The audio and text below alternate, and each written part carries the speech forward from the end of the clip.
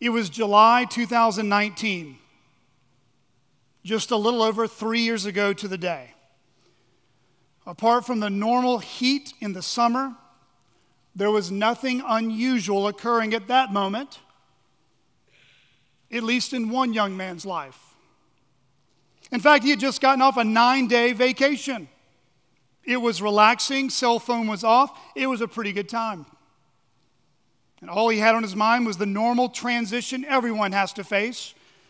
You know, that transition from being on vacation to coming back to the real world. However, his vacation to work transition wouldn't occur like previous times in his life. This time he found himself contemplating an opportunity that would alter the direction of he and his family's lives for the years ahead. You see, he got word that a pastoral search committee from a local church in Arkansas was looking for a pastor. And contrary to finding a pastor through a massive stack of resumes, which is typically what large churches do when they're trying to find their next pastor, this local church search committee found this young man by listening to his sermons on the internet. In fact, his resume wasn't all that impressive to begin with. It would have been a lost cause if they would have looked at his resume, but such is God's kind providence. But you should also know that they found this man's sermons not because he was such a well-known preacher or someone widely listened to, but because of who his senior pastor was, his boss. He was that kind of well-known preacher. And this young man just happened to be serving on staff there for about 4 years as an assistant pastor. For this young man, he was just a regular Christian guy serving on staff at a local church. Not well known, no big name, nothing much to write home about. He was just seeking to do like many other believers aim to do with their lives, like many believers sitting in this room this morning, seeking to please the Lord and to do the Lord's will in his life. He was praying, serving, working, waiting, and simply trying to do the next thing for the Lord, whatever and wherever that would be. What he didn't know is that next thing was speaking to the chairman of that search committee with a vacancy that they had in the senior pastor role in their local church. Through the course of a few conversations, it became quite evident that the young man was now seriously considering whether or not to pursue this opportunity further. Fast forward a few months, Labor Day weekend then brought with it a combination of curiosity and excitement as the two parties met together here in the River Valley. The young man and his wife and the search committee with their spouses joined together over meals and conversations, each of us simply doing the next thing in discerning the will of God. After traveling nearly 1,200 miles on plane and getting settled into their hotel, the dive into the deep end would then begin. In total, they would spend nearly 14 hours together asking questions, offering encouragements, asking questions, and offering encouragements. When it was all said and done, the search committee then expressed what the young man with his wife had mutually affirmed, that there was a strong consensus among them to move forward. A strong agreement that moving forward together was the right next thing to do. However, moving forward together would only be the first step to a much larger step in the weeks ahead. Asking questions and answering questions, expressing concerns and shepherding those concerned hearts. This back and forth between the young man and between large pockets of this congregation would then take place over a 3.5-day, 11 hours total, blind date church interview parade. In fact, hundreds of people came. Some came with burning questions. Many were silently sitting there, like watching a serious golf match. Others slipped into the room and came with mixed motives and with a mixed agenda. But for this young man, all he knew was that his hands were going to be full if this church would call him to be their next senior pastor. After the round robin of questions coming from every conceivable angle, the final test would come on a Sunday in mid-October. the Lord's Day. But this Lord's Day was slightly different. Not different insofar as a gathering of believers coming together, as Christians normally do. No, this Sunday was unusually packed to the brim. Some might even say it was standing room only. Others, in tongue-in-cheek, might have said it was a packed suitcase with all sorts of goodies and clothes within, that only time would reveal what was inside the suitcase. 2 sermons later, another round of direct, personal, and rapid-fire series of questions came to the table. And the young man did what he had done for the previous 3 months since meeting these dear believers in Arkansas. He answered their questions. And then he left the room. After sitting in a chair, exhausted and spent from the week now behind him, waiting to hear if this church would have him be their next senior pastor, the vote came in. An encouraging and humbling grand total of a 91.4% vote in approval to call this young man to be the next senior pastor had occurred. The evening was a night of remembrance, a night that really culminated nearly 10 months of praying and preparation on the search committee's part, 3 months or so on the young man's part. But for a pocket of people in the congregation, it was a night they dreaded, as they were anxious and fearful about a transition in leadership after a long pastoral tenure. And for many others who made up this church, it was a night they had looked forward to for a very long time. Nonetheless, the super majority vote seemed to speak for itself. It seemed like God was answering prayers. God seemed to have been preparing people's hearts. God seemed to have been leading and providing and granting confirmation after confirmation. The good hand of the Lord seemed to be more real and tangible in so many people's lives that it's almost impossible to put into words. A smooth transition in pastoral leadership was unfolding before these people's eyes. A divine display of the powerful and beautiful tapestry of God's providence, even in the midst of fallible human beings. A transition that would be a testimony for decades to come, to show other churches what happens when God's people learn how to be still, when God's people learn how to pray, when God's people learn how to confess and repent of sin, and when God's people learn how to ask boldly and make their requests known as their sovereign God meets our needs. But would God's good hand be the only hand at work? With God's powerful hand of favor seeming to bless this transition, in His strong and mighty arm maneuvering people to bring about this successful transition, would this transition occur without opposition? Would it come to pass without pushback? Would it come to fruition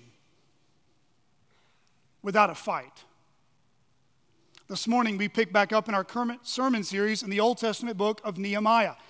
And we find ourselves looking at a transition in his life that showed the beautiful and powerful good hand of God leading him every step of the way.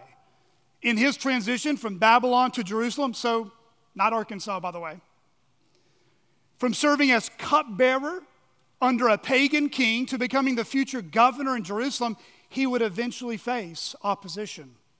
Nehemiah would soon face a battle like he had never faced before, a fierce fight that would put him and his fellow Jews through a fiery furnace where their faith in God would be rigorously tested. Please open your Bibles to Nehemiah chapter 4. Nehemiah chapter 4. If you're using one of the chair Bibles provided, you can find that on page 227. Nehemiah chapter 4. Please follow with me.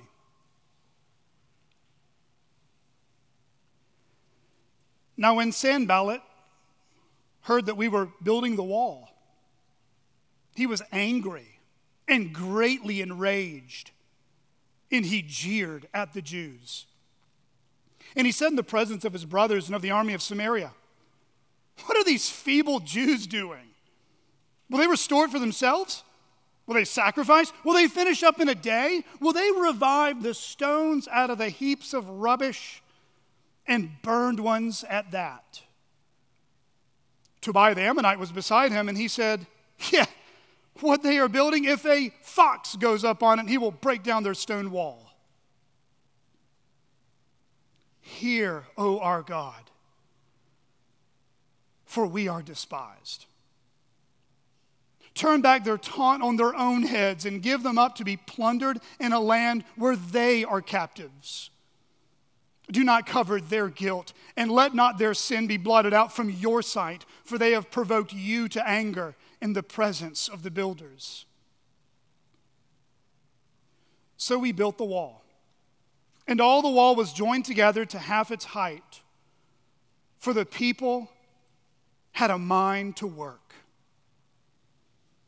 But when Sanballat and Tobiah and the Arabs and the Ammonites and the Ashdodites heard that the repairing of the walls of Jerusalem was going forward and that the breaches were beginning to be closed, they were very angry. And they all plotted together to come and fight against Jerusalem and to cause confusion in it. And we prayed to our God and set a guard as a protection against them day and night. In Judah it was said, "The strength of those who bear the burdens is failing. There is too much rubble. By ourselves we will not be able to rebuild the wall." And our enemy said, "They will not know or see till we come among them and kill them and stop the work." At that time the Jews who lived near them came from all directions and said to us 10 times, "You must return to us." So in the lowest parts of the space behind the wall, in open places, I stationed the people by their clans, with their swords, their spears, and their bows. And I looked and arose and said to the nobles and to the officials and to the rest of the people, "Do not be afraid of them. Remember the Lord, who is great and awesome, and fight for your brothers, your sons, your daughters, your wives, and your homes." When our enemies heard that it was known to us and that God had frustrated their plan, we all returned to the wall, each to his work. From that day on, half of my servants worked on construction, and half held the spears, shields, bows, and coats of mail. And the leaders stood behind the whole house of Judah, who were building on the wall. Those who carried burdens were loaded in such a way that each labored on the work with one hand and held his weapon with the other. And each of the builders had his sword strapped at his side while he built. The man who sounded the trumpet was beside me. And I said to the nobles and to the officials and to the rest of the people, "The work is great and widely spread, and we are separated on the wall, far from one another. In the place where you hear the sound of the trumpet, rally to us there. Our God will fight for us." So we labored at the work, and half of them held the spears from the break of dawn until the stars came out. I also said to the people at that time, "Let every man and his servant pass the night within Jerusalem, that they may be a guard for us by night and may labor by day." So neither I nor my brothers, nor my servants, nor the men of the guard who followed me, none of us took off our clothes. Each kept his weapon at his right hand. This is God's word.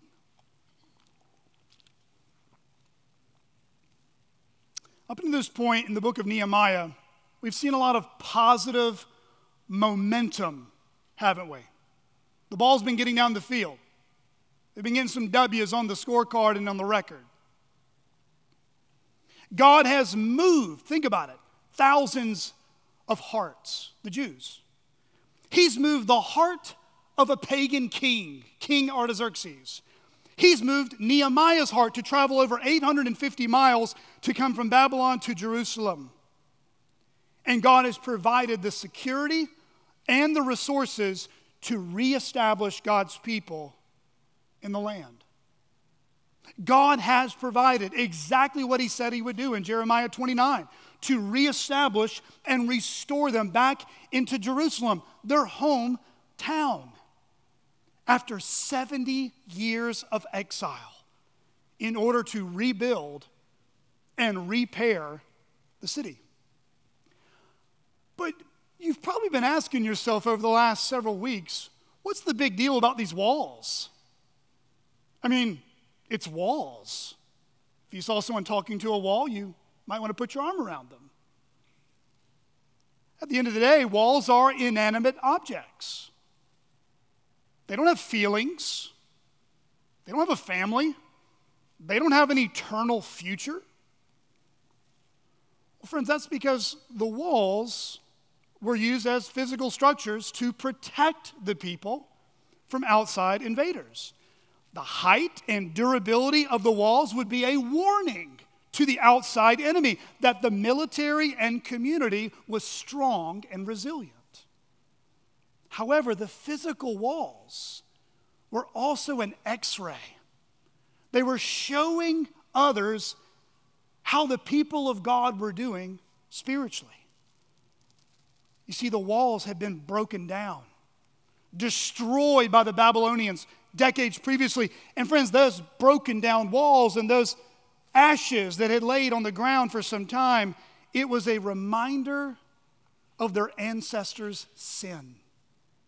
Sin that had occurred from covenant breaking with God. And friends, we've looked at in the first few chapters of this book something I just want to continue to remind us. Sin always has consequences. Sin always has consequences. That's why the exile happened in 586 BC. That's why the place was in shambles when this pagan army came and destroyed and ransacked their community. And yes, in Christ Jesus, we can be forgiven of all our sins. Amen. Praise the Lord. Hallelujah. But we still reap what we sow. And sowing to our carnal flesh in time will reap corruption in our life. And the greater the sin committed, the more of a mess it makes in your life. And the bigger mess it makes for other people's lives too. To give us just a fresh reminder again of how bad things had been for the people of God, look back with me in Nehemiah chapter 1. Nehemiah chapter 1 opened up describing both the city and the people's lives in a bleak way. Look with me at Nehemiah 1, verse 3. And they said to me, the remnant there in the province who had survived the exile is in great trouble and shame. The wall of Jerusalem is broken down and its gates are destroyed by fire. So, real quick summary, things are not just sort of bad. They're not just, don't want to look at it too long. No, they're really, really bad. Their lives are turned upside down. They were aimless, they were broken, and they needed God to revive in a way that they couldn't do themselves. They needed their hearts revived in Him. So how would God do it? How would God rebuild the city walls and rebuild their lives?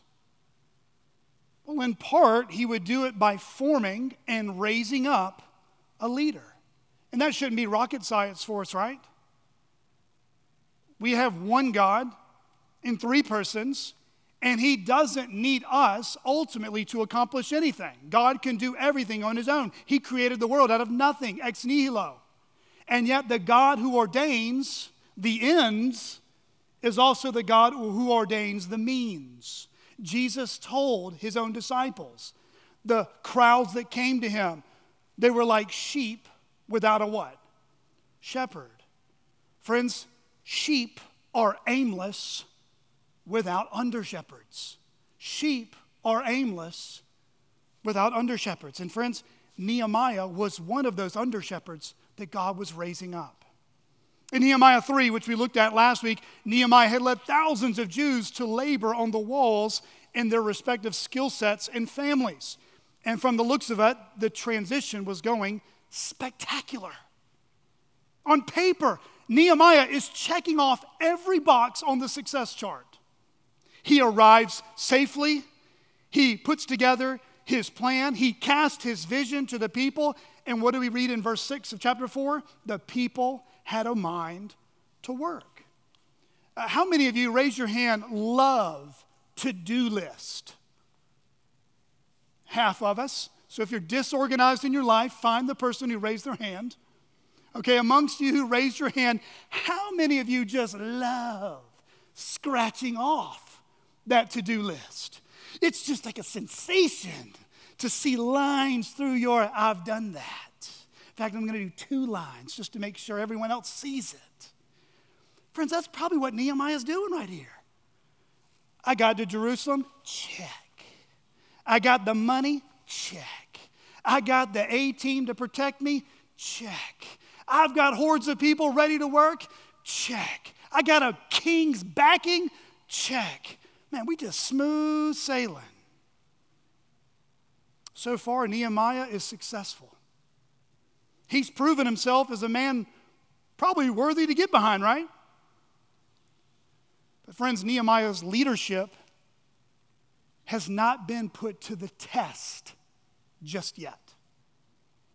Just like there's a big difference between friends that are there for you when life is good and friends who will jump in the foxhole with you when life is bad. Would Nehemiah jump into the foxhole with these Jews when life got hard? Would Nehemiah take the first plane ticket out of there back to Susa in his nice, comfortable, well taken care of cupbearer job?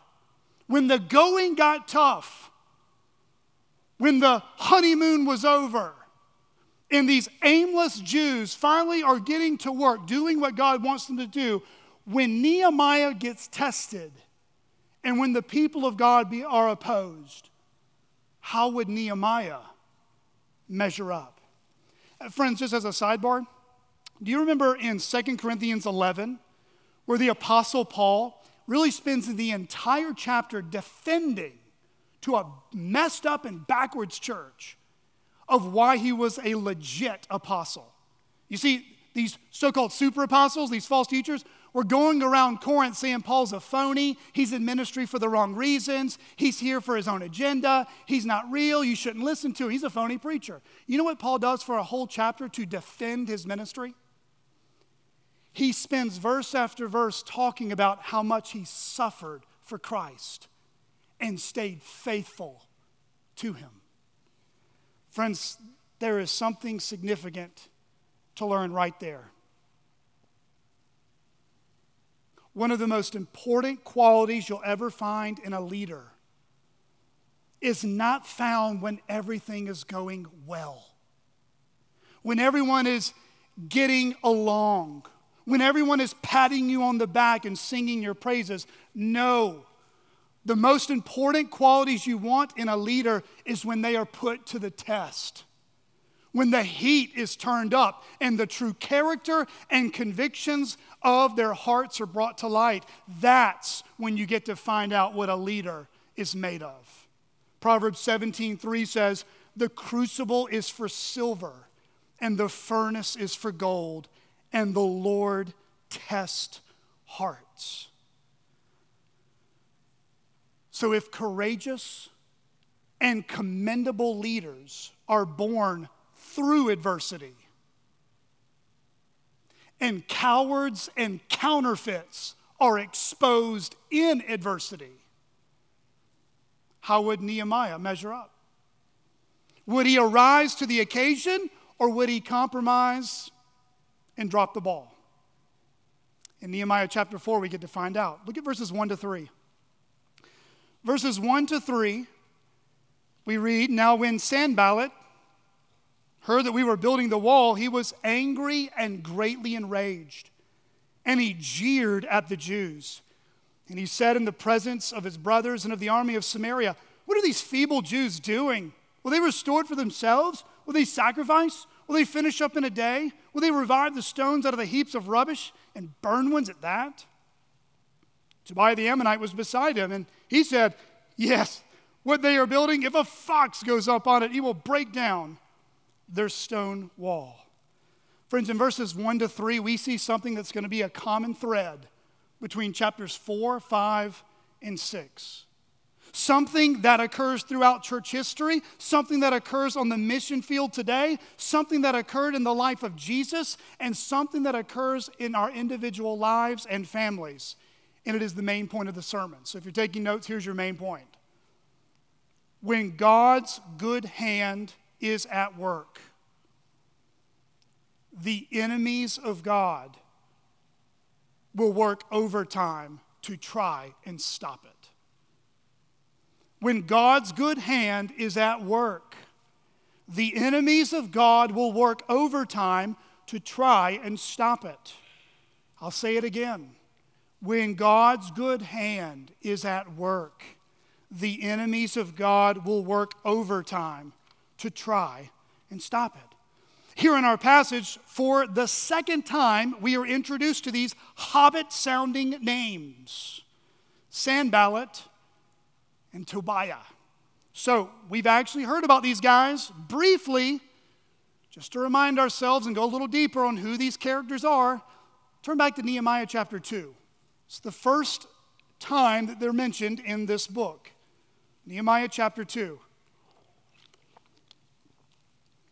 You'll notice there in Nehemiah 2, verse 10, so if you like to underline, you can do that if you'd like, or write in your sermon notes.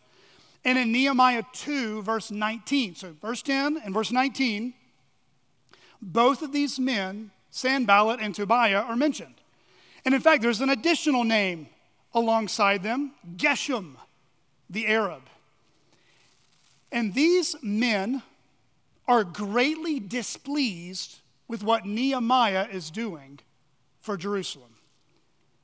Verse 10 says they are greatly displeased that someone like Nehemiah would give these people even a fair shot, that he would travel into their territory and to care about the welfare of these people.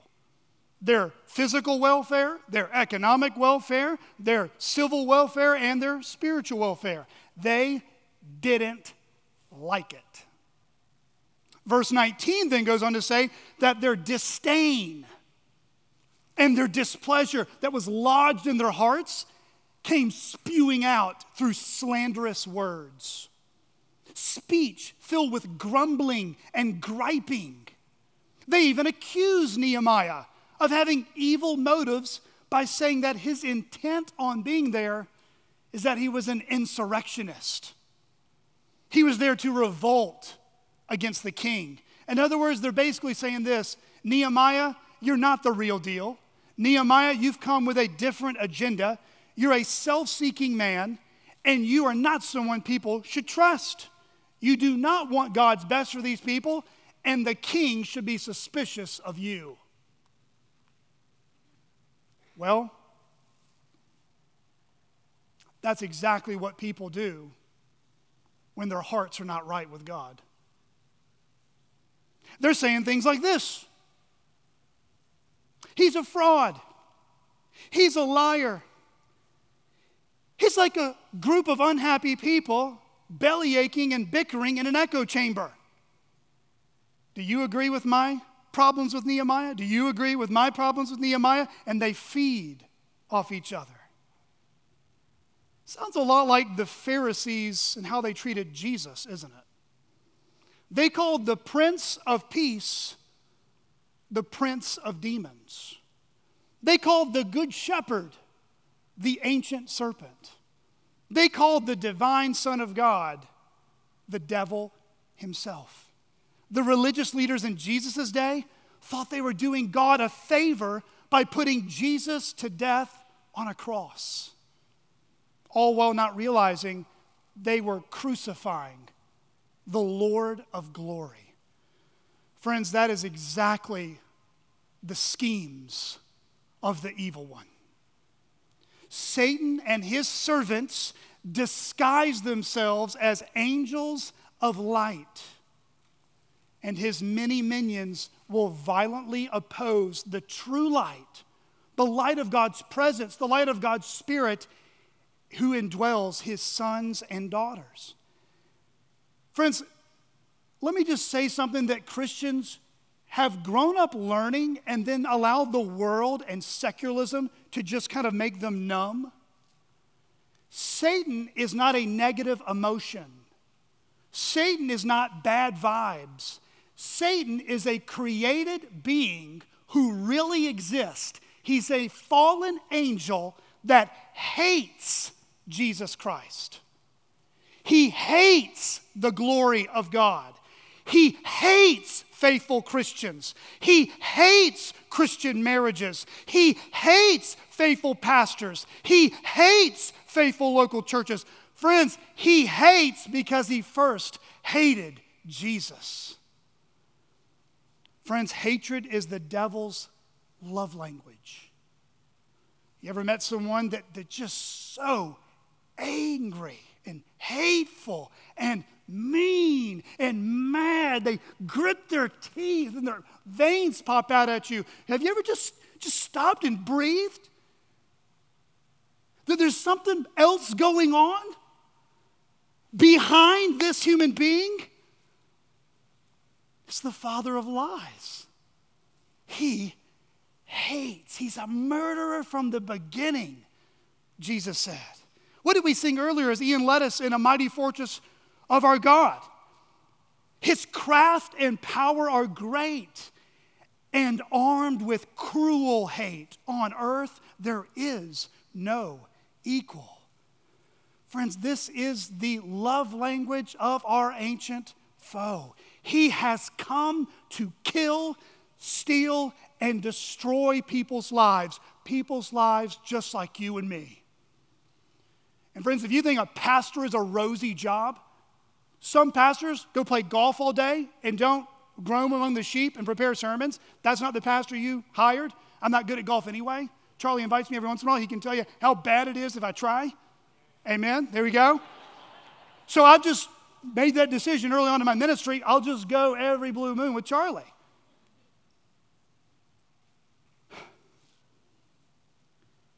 The hardest thing about being a pastor is first me looking into the mirror realizing I'm not like Jesus.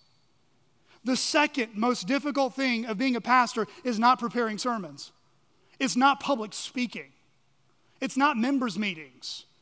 It's not budget meetings. The hardest thing for me as a pastor is when I look at dear sheep in the eyes and they're being led astray by the evil one. You pray, you plead, you run after them. And it seems like every once in a while, another one's gone. Another one's trapped. Another one's been deceived. It guts me. And it guts your elders. And I know it guts you. Because it should hurt when sheep are being led astray and deceived by the evil one. Friends, Satan wants to rip apart and destroy everything good he has done in your life. The greatest lie that Satan has ever told, and billions of people have believed it, is that he doesn't exist. That's the greatest lie. But friends, take heed. Be warned. He is roaming around. Do not be deceived. Turn back to Nehemiah chapter 4. So who are these men? Why were they so opposed to Nehemiah and the work he was doing for God's people? There's three names he mentions. Sanballat the Horonite. Sanballat's going to show up the most in Nehemiah, chapter 2, chapter 4, chapter 6, and chapter 13. He might be a governor of a location in Samaria, about 12 miles northwest of Jerusalem. We know at the end of Nehemiah, he actually has a daughter that marries into the Jewish high priest family. One commentator even noted this, quote, "It is possible that Sanballat assumed some leadership responsibility of overseeing Judah between the time of Nehemiah's predecessor and Nehemiah's arrival." In other words, Sanballat was serving basically like a de facto interim pastor, an interim governor, just kind of watching and running the show while there's no real leader in place. And if that's true, friends, there's just a good little nugget just to take out, write down for a reminder. Anytime a church, a community, a government, a school, any type of organization has a transition in power, God is at work and Satan is at work. God is at work and Satan is at work. And apparently, during this interim period before Nehemiah shows up, Sanballat has found himself in a leadership role in the meantime. The second ringleader was Tobiah, sometimes called Tobiah the Ammonite servant. He shows up again in chapter 2, chapter 4, and chapter 6. We'll learn in chapter 6 that he's actually pretty well connected with some of the leaders or the nobles in Judah. He's either another governor, but maybe a lesser governor. He kind of always is like a sidekick for Sanballat. And then we have Geshem.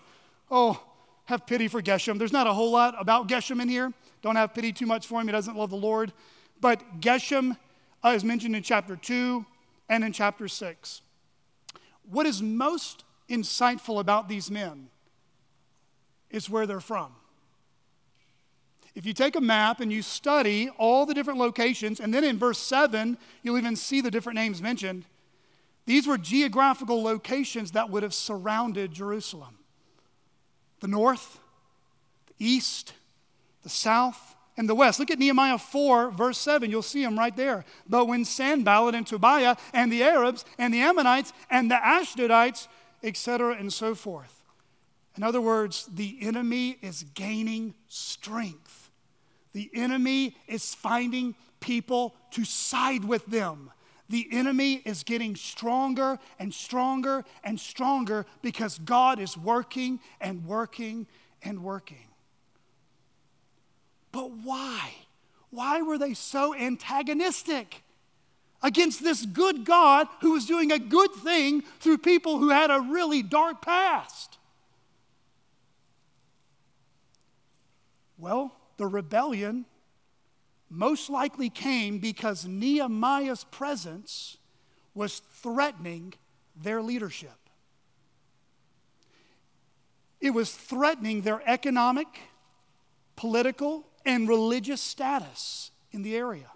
See, people knew who Sanballat was and Tobiah was. That's what chapter 6 and chapter 13 is. They're ingrained in the Jerusalem community, which means we can logically conclude there was an underlying jealousy going on as Nehemiah was stealing their thunder as the new man in town. That's because the building up of Jerusalem also meant the destruction of lesser and inferior kingdoms like their own. We've seen this before in redemptive history, haven't we? Throughout the Bible. If you know your Old Testament well, maybe you might recall Joseph faced this same type of jealous hostility from his brothers in Genesis 37 when God promised to raise him up as a leader over them. David certainly faced this same type of jealous hostility through basically half of 1 Samuel when Saul realized that his reign as king was about to be replaced by the youngest of Jesse's sons.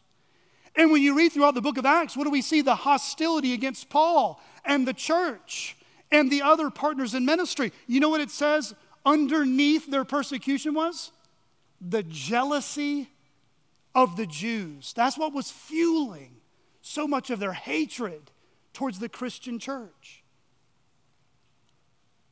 And beloved, let's be honest. Behind some of our anger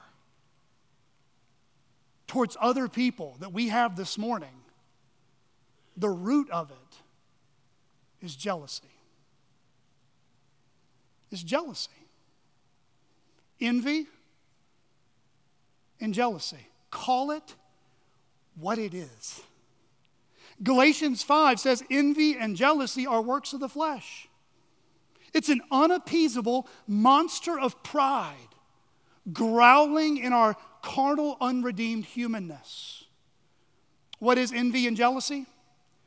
It's when our discontented heart sets its affections on that which belongs to another and not to us. It's when our discontented hearts set its affections on that which specifically belongs to another and not to us. You see, when Tobiah and Sanballat and Geshem saw what God was doing through Nehemiah and not them, when they saw that the city of Jerusalem was being built up and their kingdoms would soon be destroyed, that jealousy came out. Friends, jealousy is ingrained in us as children, and it rises up to its maximum velocity when we become adults. Jealousy shows up in churches. Jealousy shows up in marriages. Jealousy shows up in parenting decisions. Jealousy shows up in virtually every place in our life where pride has not died. Beloved, are you struggling with jealousy this morning?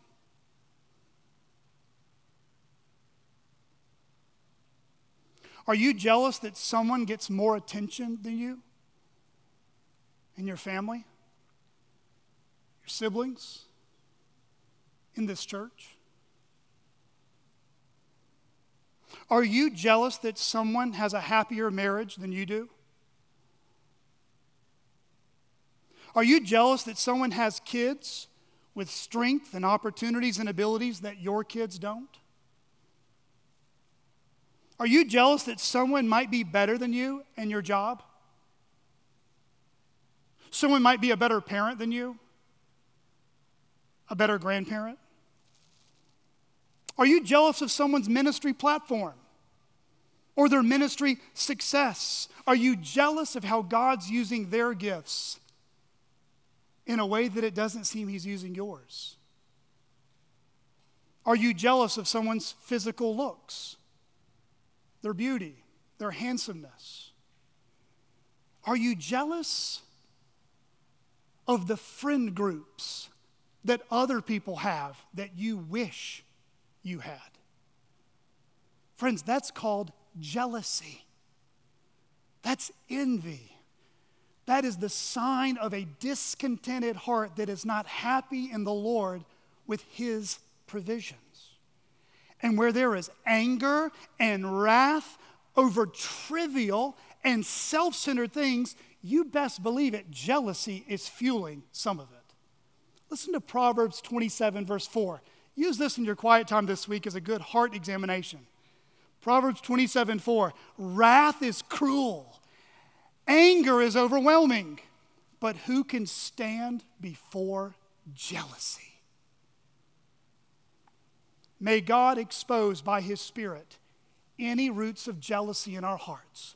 May we today make war and cut off these ugly roots of jealousy, and may God give us joy in God and love and rejoicing in what God has done for your brothers and sisters in Christ. Amen?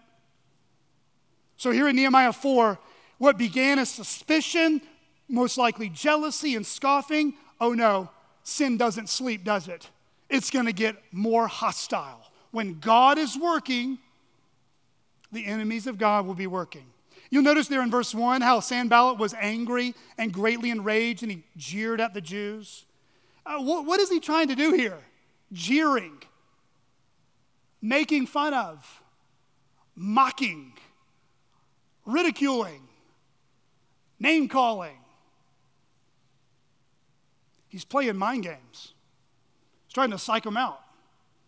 As the late J.I. Packer once said, this is a strategy called psychological warfare. They're trying to get in his head. You see, in verses 2 and 3, they're verbally assaulting them. You're weak. You're weak in your plans. You're weak in your strength. You're weak in your resources. You're going to fail before you get started. You're pathetic, you're weak, and you're wasting your time trying to rebuild these walls. They are spewing negative, untrue, non-praiseworthy, evil thoughts into their heads. They're saying you're a failure. Your life will never get better. You will never have a brighter day. There is no hope for you. You're weak in the present, and your past will always haunt you. You're working hard, but you won't succeed in what you're working for. You are a lost cause. Friends, have you ever been verbally attacked? Have you ever been verbally abused? Have you ever had someone spread what some lawyers would consider a defamation of character to soil your reputation amongst your family, in your community? Sticks and stones may break my bones, but words can never hurt me. Baloney. That's not biblical. Throw that nursery rhyme in the trash where it belongs. Harsh words are like sword thrust into our hearts. And of all people, Jesus understands that kind of pain. He was mocked. He was ridiculed. He was blasphemed and regarded as a demon and a madman. And he was, and he still is, the King of glory, without stain and without sin. So what would Nehemiah do? He's getting tested, having some mind games thrown at him. When he gets that ugly email, when Nehemiah read that egregious website, when he read information that was false in the morning newspaper, when he read the clickbait on Facebook post, when he read the word vomit text message, when he overheard the gossip at a coffee shop, when he heard the chatter at the gym, while he heard lies while eating lunch with his family, what did Nehemiah do? Does he listen to those lies and let them defeat him? How did Nehemiah respond to their mockery? Look with me in verses 4-5. Hear, O our God, for we are despised. Turn back their taunt on their own heads and give them up to be plundered in a land where they are captives. Do not cover their guilt, and let not their sin be blotted out from your sight. For they have provoked you to anger in the presence of the builders. Friends, what did Nehemiah do? He prayed. He didn't respond back. He didn't catch their mudsling and throw it right back. He didn't play slander table tennis. He brought his pain to God. He took the harsh, untrue, slanderous things said about him and the work to the only place where he can find true rest. To the only person who can give you true justice. He took it to the Lord. Friends, when you're slandered or untrue things are said about you, it can even be towards people you live with, people in this church, people you work with, people who live states from you. How do you respond? Is your initial response, I'm going to let them have it? Or is my initial response, I'm going to pray and trust the Lord? You see, Nehemiah went first to God because Nehemiah knew that sin is always first and foremost against God. That's why he says right there in verse 5, do not cover their guilt, let not their sin be blotted out from your sight, for they have provoked you to anger. Beloved, when you face times of slander and false rhetoric, yes, there are times where you should speak up, such as in a court of law, in the due process of church discipline, and through loving relationships where we're not superficial, but we hear our brothers and sisters out and we believe the best about them and listen carefully. And yet, most often, when hurtful, untrue things are said about you and I, we should remain silent. We should remain silent. God sees. That's what Nehemiah said. It's in your sight, Lord. These are your people. This is your work. God, you see. God, you know. You know what our charge is as Christians? Imitate our Lord Jesus Christ. For the cross, he endured for us, despising the shame. There was not deceit in his mouth. When reviled, he did not revile in return, but kept entrusting himself to God who judges justly. Friends, truth and time walk hand in hand. Truth and time walk hand in hand. Paul also challenges believers facing similar stuff that Nehemiah faced in Romans 12, 17 to 21. Repay no one evil for evil, but give thought to do what is honorable in the sight of all. If possible, so far as it depends on you, live peaceably with all. Beloved, never avenge yourselves, but leave it to the wrath of God. For it is written, vengeance is mine, I will repay, says the Lord. To the contrary, if your enemy is hungry, feed him. If he is thirsty, give him something to drink, for by doing so you will heap burning coals on his head. Do not be overcome by evil, but overcome evil with good. Well, friends, these mind games weren't working, were they? They couldn't get them with texts and emails and chatter around the community. It just wasn't working. So they had to turn up the volume. They had to turn up the heat. They began to plot malicious plans without other people knowing to try to ensnare and stop it. Look at verses 8 to 9. And they all, did you see that? Plotted together. Sounds a lot like Jesus' life, wasn't it? One plot over another. To come and fight against Jerusalem, and did you catch this? To cause confusion in it. You ever just been walking through your week sometimes, and you feel like you're walking through a fog? It's just kind of hazy. You walk into a room, it just feels dense. People aren't looking you in the eye. They feel kind of cold. Everything just feels kind of chilled and distant. There's confusion in the room. Friends, that confusion is not from God. He's not the author of confusion. The father of lies is. And we prayed to our God. There it is again, Nehemiah praying to God. And set a guard as a protection against them day and night.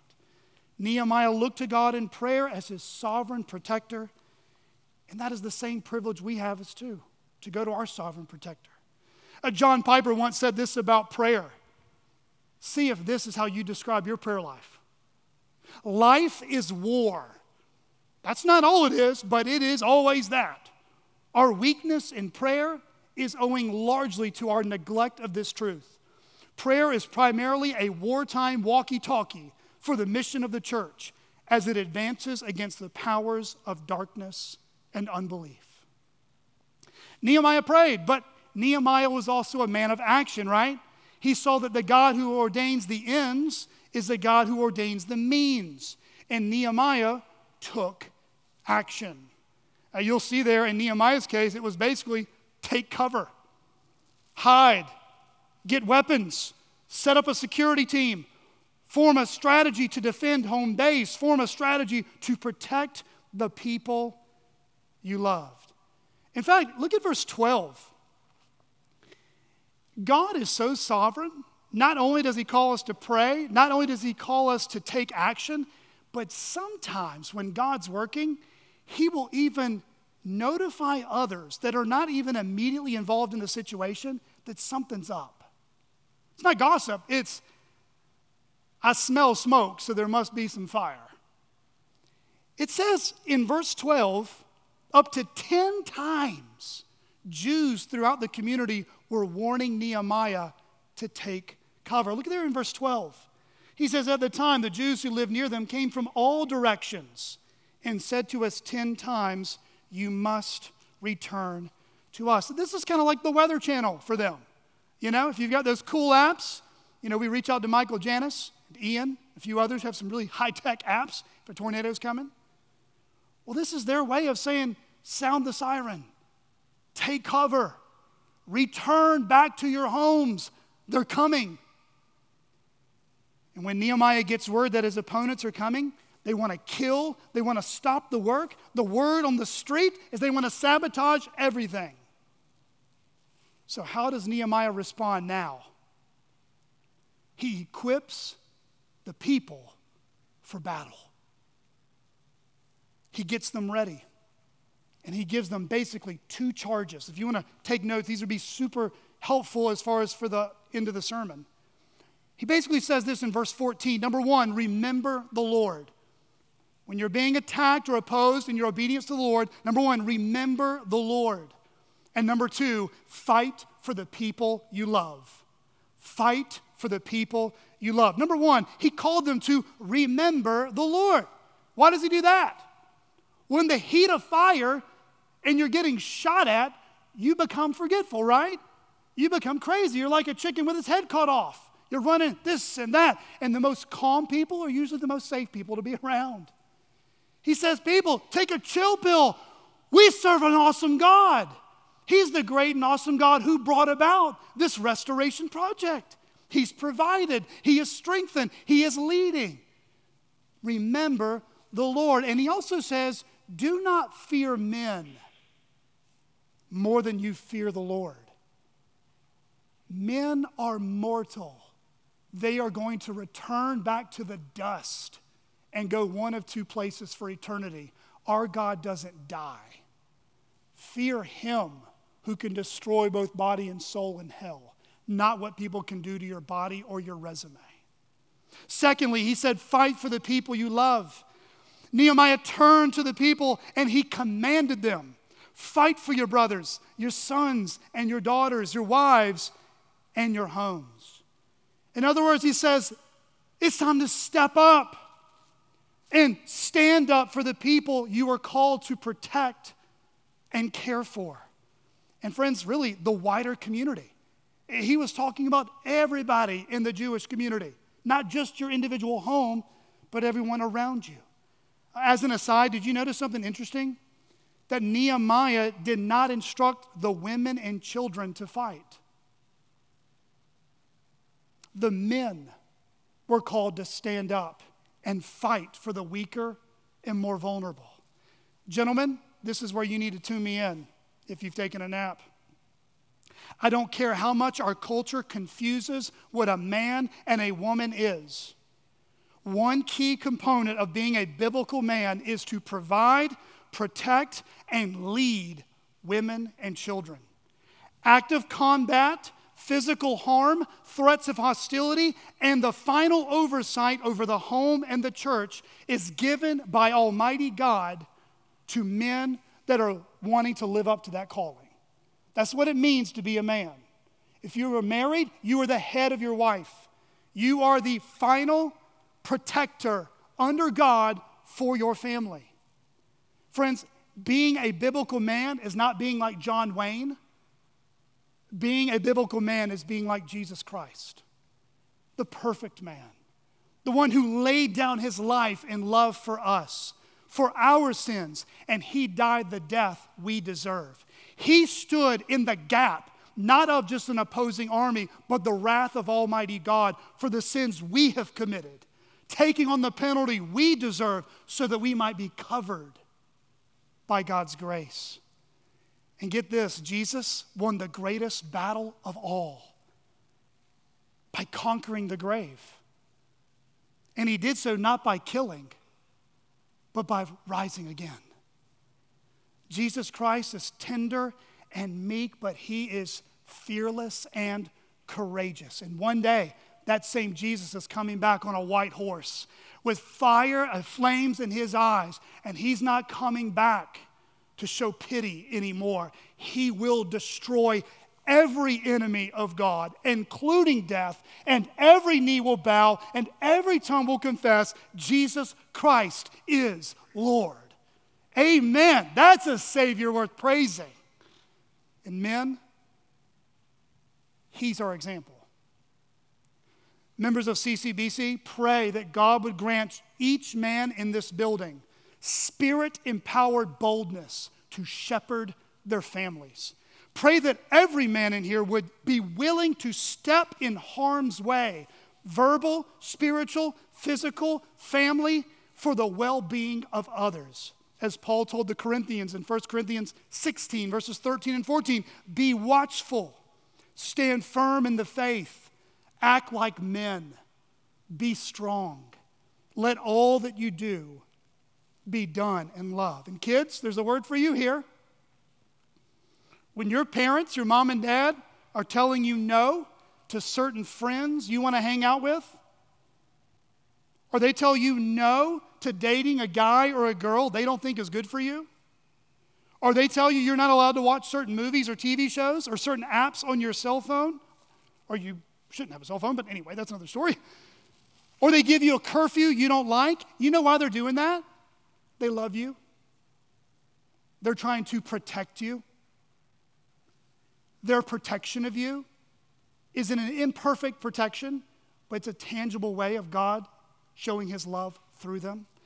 And members of CCBC, that's what the elders are also called to do. Don't look at your elders as a threat. Look at your elders as a covering, a protection. We have vowed before God to stand in harm's way for your spiritual and overall well-being. And every man of this congregation, elder or not, should vow before God to do the same. That's biblical masculinity. That's something to be encouraged by. The Jews in Nehemiah's day, they're doing the work of the Lord. And the enemies of God are doing work against them. But guess who else is working? God himself. God is working. Did you catch there in Nehemiah verse 15? I love these phrases sometimes in our Bibles. When our enemies heard that it was known to us, in other words, God put the right people in the right path to let you know harm's coming. God had frustrated their plan. Friends, that's what happens when God's people pray. That's what happens when God's people step up and rise up and prepare for battle. The Lord frustrates the plans of the evil one. Friends, there is so much more going on in our lives in the unseen world than what you and I can see this morning. What did Jansen read earlier from Ephesians 6? Put on the whole armor of God, that you may be able to stand against the schemes of the devil. For we do not wrestle against flesh and blood, but against the rulers, against the authorities, against the cosmic powers over this present darkness, against the spiritual forces of evil in the heavenly places. Friends, if you're a note taker, this is the chewiest, application-heavy part of the sermon, which is the landing pad. So these are not on the screen. I'm going to repeat them multiple times. If you're not a fast writer, listen to the recording later. This is the so what of Nehemiah 4, okay? We're talking about spiritual warfare. We're talking about real, unseen, supernatural powers of darkness that hate you, that hate me, that hate marriages, that hates the church, that hates what God is doing through CCBC. This is real spiritual warfare. Question: how can you know if you are undergoing spiritual warfare? And how can you know that?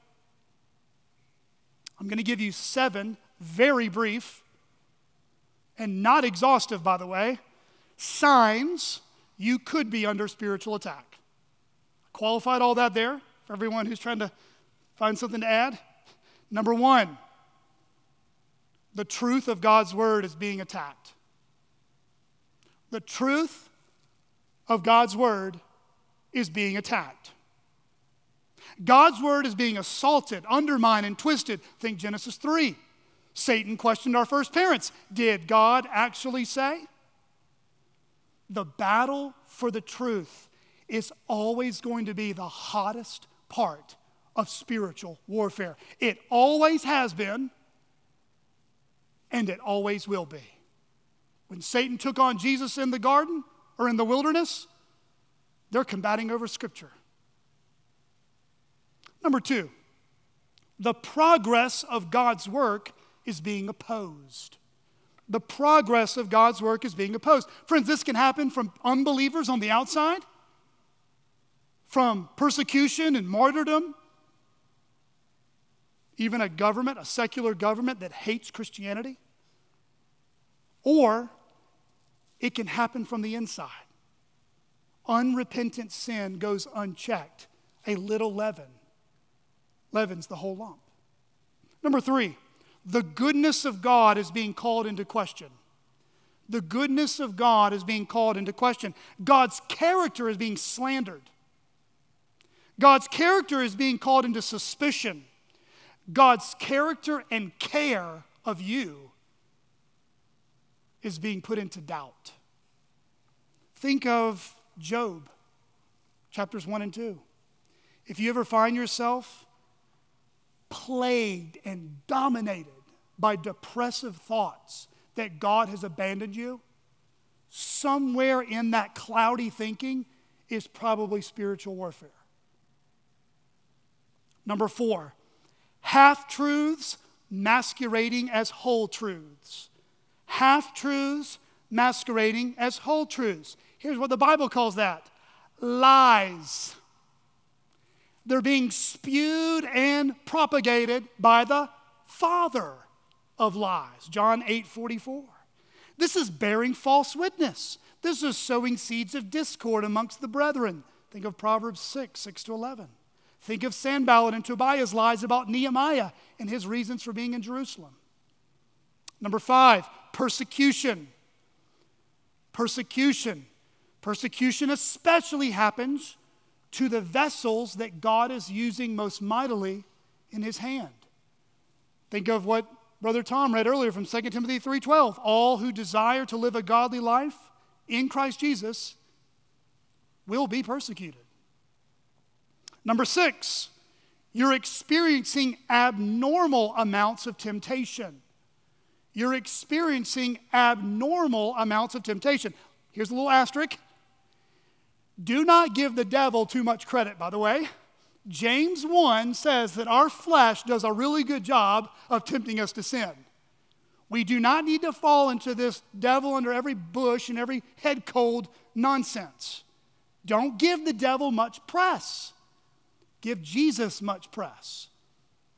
However, if there are two sins that the evil one loves to get our Achilles heel and leave us ensnared by, it's fear and anger. That's his schemes. Fear and anger. Fear says this: I'm going to run away. I'm not going to be exposed. I'm going to retreat from all confrontation or difficult conversations. I think I'm going to lose something, so I'm going to respond in codependency, control, helicopter, or maybe even escapism. Then there's anger. I'm going to seek revenge. I'm going to hold a grudge. I'm going to believe the worst about my brother and sister in Christ. The movie reel in my mind of what this person did to me and what they did to my family keeps playing over and over again. What did Paul say in Ephesians 4? Do not let the sun go down on your anger. Verse 27, and give no opportunity to the devil. Anger and fear.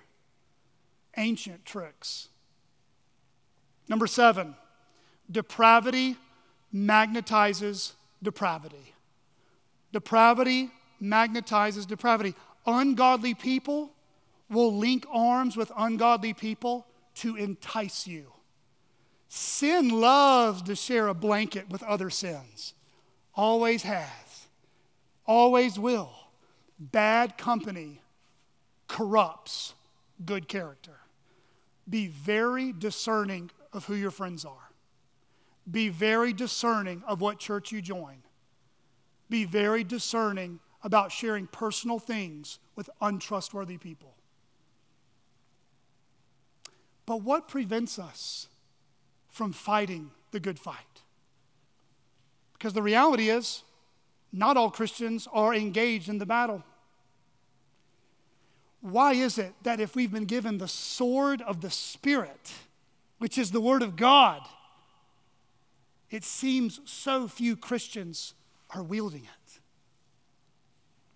Let me give you 5 brief reasons or causes Christians don't fight. Number 1, hypocrisy. Hypocrisy. You're not going to call out sin in other people's lives if you're living in it yourself. Your love for the Lord might just be a pretense and costume. But really, when it's all said and done, you don't love the Lord and you don't love his people. Hypocrisy. That'll prevent you from fighting. Number 2, consumeristic pragmatism. Consumeristic pragmatism. This is when churches go, hey, We want to please the people, give them what they want. We don't want to do anything to cause anyone to leave. So we're going to do whatever we can to keep them to stay. We're going to dumb down the sermon. We're going to water down the music. We're going to turn up the smoke, turn down the lights and up the lasers. We're going to do what the people want. Friends, let me just say a really hard word that most pastors probably are not going to say in this part of the country. Losing people in your church is not the worst thing that could happen. Losing people in your church is not the worst thing that could happen. You want people to be fed. You want them to be shepherded. But losing people in your one church, for whatever reason, could be God's way of pruning your church to greater health. Be very careful. Consumeristic pragmatism is rampant. Number 3, the people you associate with can bring you down. The people you associate with can bring you down. The people you live with, work with, hang out with, they can dampen your love for Christ. They can disrupt the overall morale in your home or in the workplace. They're negative, they're complaining, they're critical. They see the bad in everything and everyone and not the sin in themselves. Number 4, fear of what it will cost you. Fear of what it will cost you. If I'm really this bold for Jesus, I could lose my job. I could lose my business ventures. I could lose political ties, division in my family. There's an unhealthy, obsessive preoccupation with safety. And lastly, this is the one I'm speaking from my heart to you. Because I have fallen prey to this in the last 2.5 years, and I've seen it on your faces. I've seen it in my office. I've seen it in confiding in me. It's battle fatigue. Battle fatigue. You're worn out. You're grown weary of not seeing the results you hoped for, so you're giving up. Your prodigal child has worn you out. Your immature and selfish spouse has worn you down. The person you're discipling is not getting it. Your job is stretching you thin. Battle fatigue. It's a common reality for Christians for not engaging in the fight. So what should we do? 4 brief points. Number 1, remind yourself that spiritual warfare is real. Remind yourself that spiritual warfare is real. Satan is deceitful, and he hates Christ's church. Be watchful. Number 2, remind yourself that Jesus has secured your salvation. He has conquered Satan. God is with us, and he will fight for us. Number 3, there will be seasons of intense spiritual battles. There will be seasons, that means they're temporary, of intense spiritual battles. Did you notice in Nehemiah 4, for the remaining of the passage, they had to build on the wall with one hand, keep the weapon on their side in the other. Why is that? We're building, but we're on guard to fight. Friends, sometimes in our lives as Christians, whether it's at home raising kids or working crazy hours at work, it's going to feel like a thin layer of peanut butter spread over the bread. Day and night, day and night, day and night. Friends, it's okay to be weary in the work, but do not grow weary of the work. Lastly, number 4, lean into the body of Christ. Lean into the body of Christ. Don't isolate yourself from this church. Don't isolate yourself from members who are trying to care for you. Don't isolate yourself from the elders who genuinely love you and want what's best for you. Lean into the church. In fact, that's exactly, in principle, what Nehemiah does. He's gathering them together, saying, we can't fight separated, we must fight together. One of the tricks of the old evil one is that he'll get Christians to fight at each other instead of against the enemy with each other. Verse 13, I stationed the people by their clans. Verse 16, and the leaders stood behind the whole council of Judah. Verse 18, the man who sounded the trumpet was beside me. Verse 20, rally to us there. Our God will fight for us. Let's conclude. What happened to the young man in the church he was pastoring in Arkansas?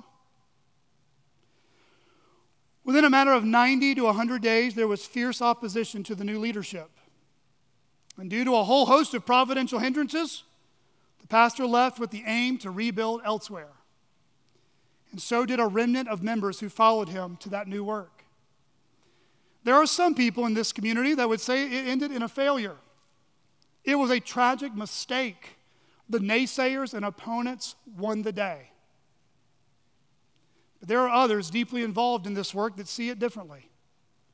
The work may have stopped on one part of town, in one particular building, but a new work has begun, and Christ Church is being built up on a new part of town. A work that has now been going on now for almost 2 years by the grace of God. When God's good hand is at work, the enemies of God will work overtime to try and stop it. Jim Osmond gives us a really timely word. Here's what he says. Satan does not present his lies and deceptions in any truthful manner. He makes sin look alluring, when in fact it is a soul-rotting poison. He tricks men into thinking that they can steal a pleasure and never pay the debt. He appears as an angel of light. He disguises error as truth and makes it sound like truth, look like truth, and feel like truth. He hides the darkness and deceives people into thinking they are walking in light when they are walking in complete spiritual darkness. He is amazingly effective at making lies believable, sin desirable, temptation unavoidable, and error irresistible. He is so effective that the only hope we have of being able to spot his lies is to be intimately familiar with the truth.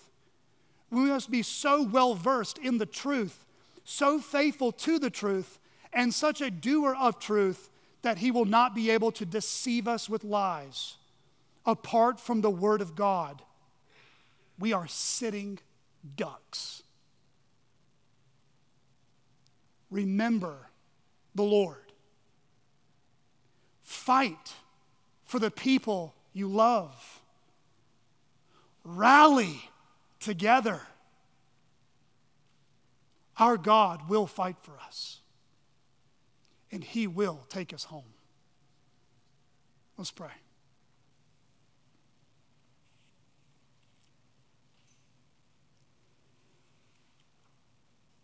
Father, you promise in your word that we will face many tribulations in this life. Whatever work you've called us to at home and at work and in church and other places, Lord, if we're seeking to do your will, we will be opposed. Our own flesh is enough battle to deal with. But there is an ancient one, an evil one, who comes to steal, kill, and destroy. Lord, we pray that at CCBC we would be armed for the battle, building with one hand, ready to fight with the other. Lord, give us courage. Give us boldness to care for our families, to care for those we love. Lord, we pray that there is no member of this congregation being led astray. We pray that if they are ensnared even this morning, we pray that you would give them freedom. Lord, even expose and uproot any hidden jealousy that might be there in our own hearts, as we saw it in Sanballat, in Tobiah, feeling threatened by Nehemiah's arrival and threatened by the work going on in Jerusalem. Lord, we pray that we would put down our arms in fighting with each other and instead contend together for the faith of the gospel.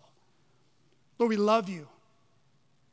We praise you that you've not called us to live this life alone.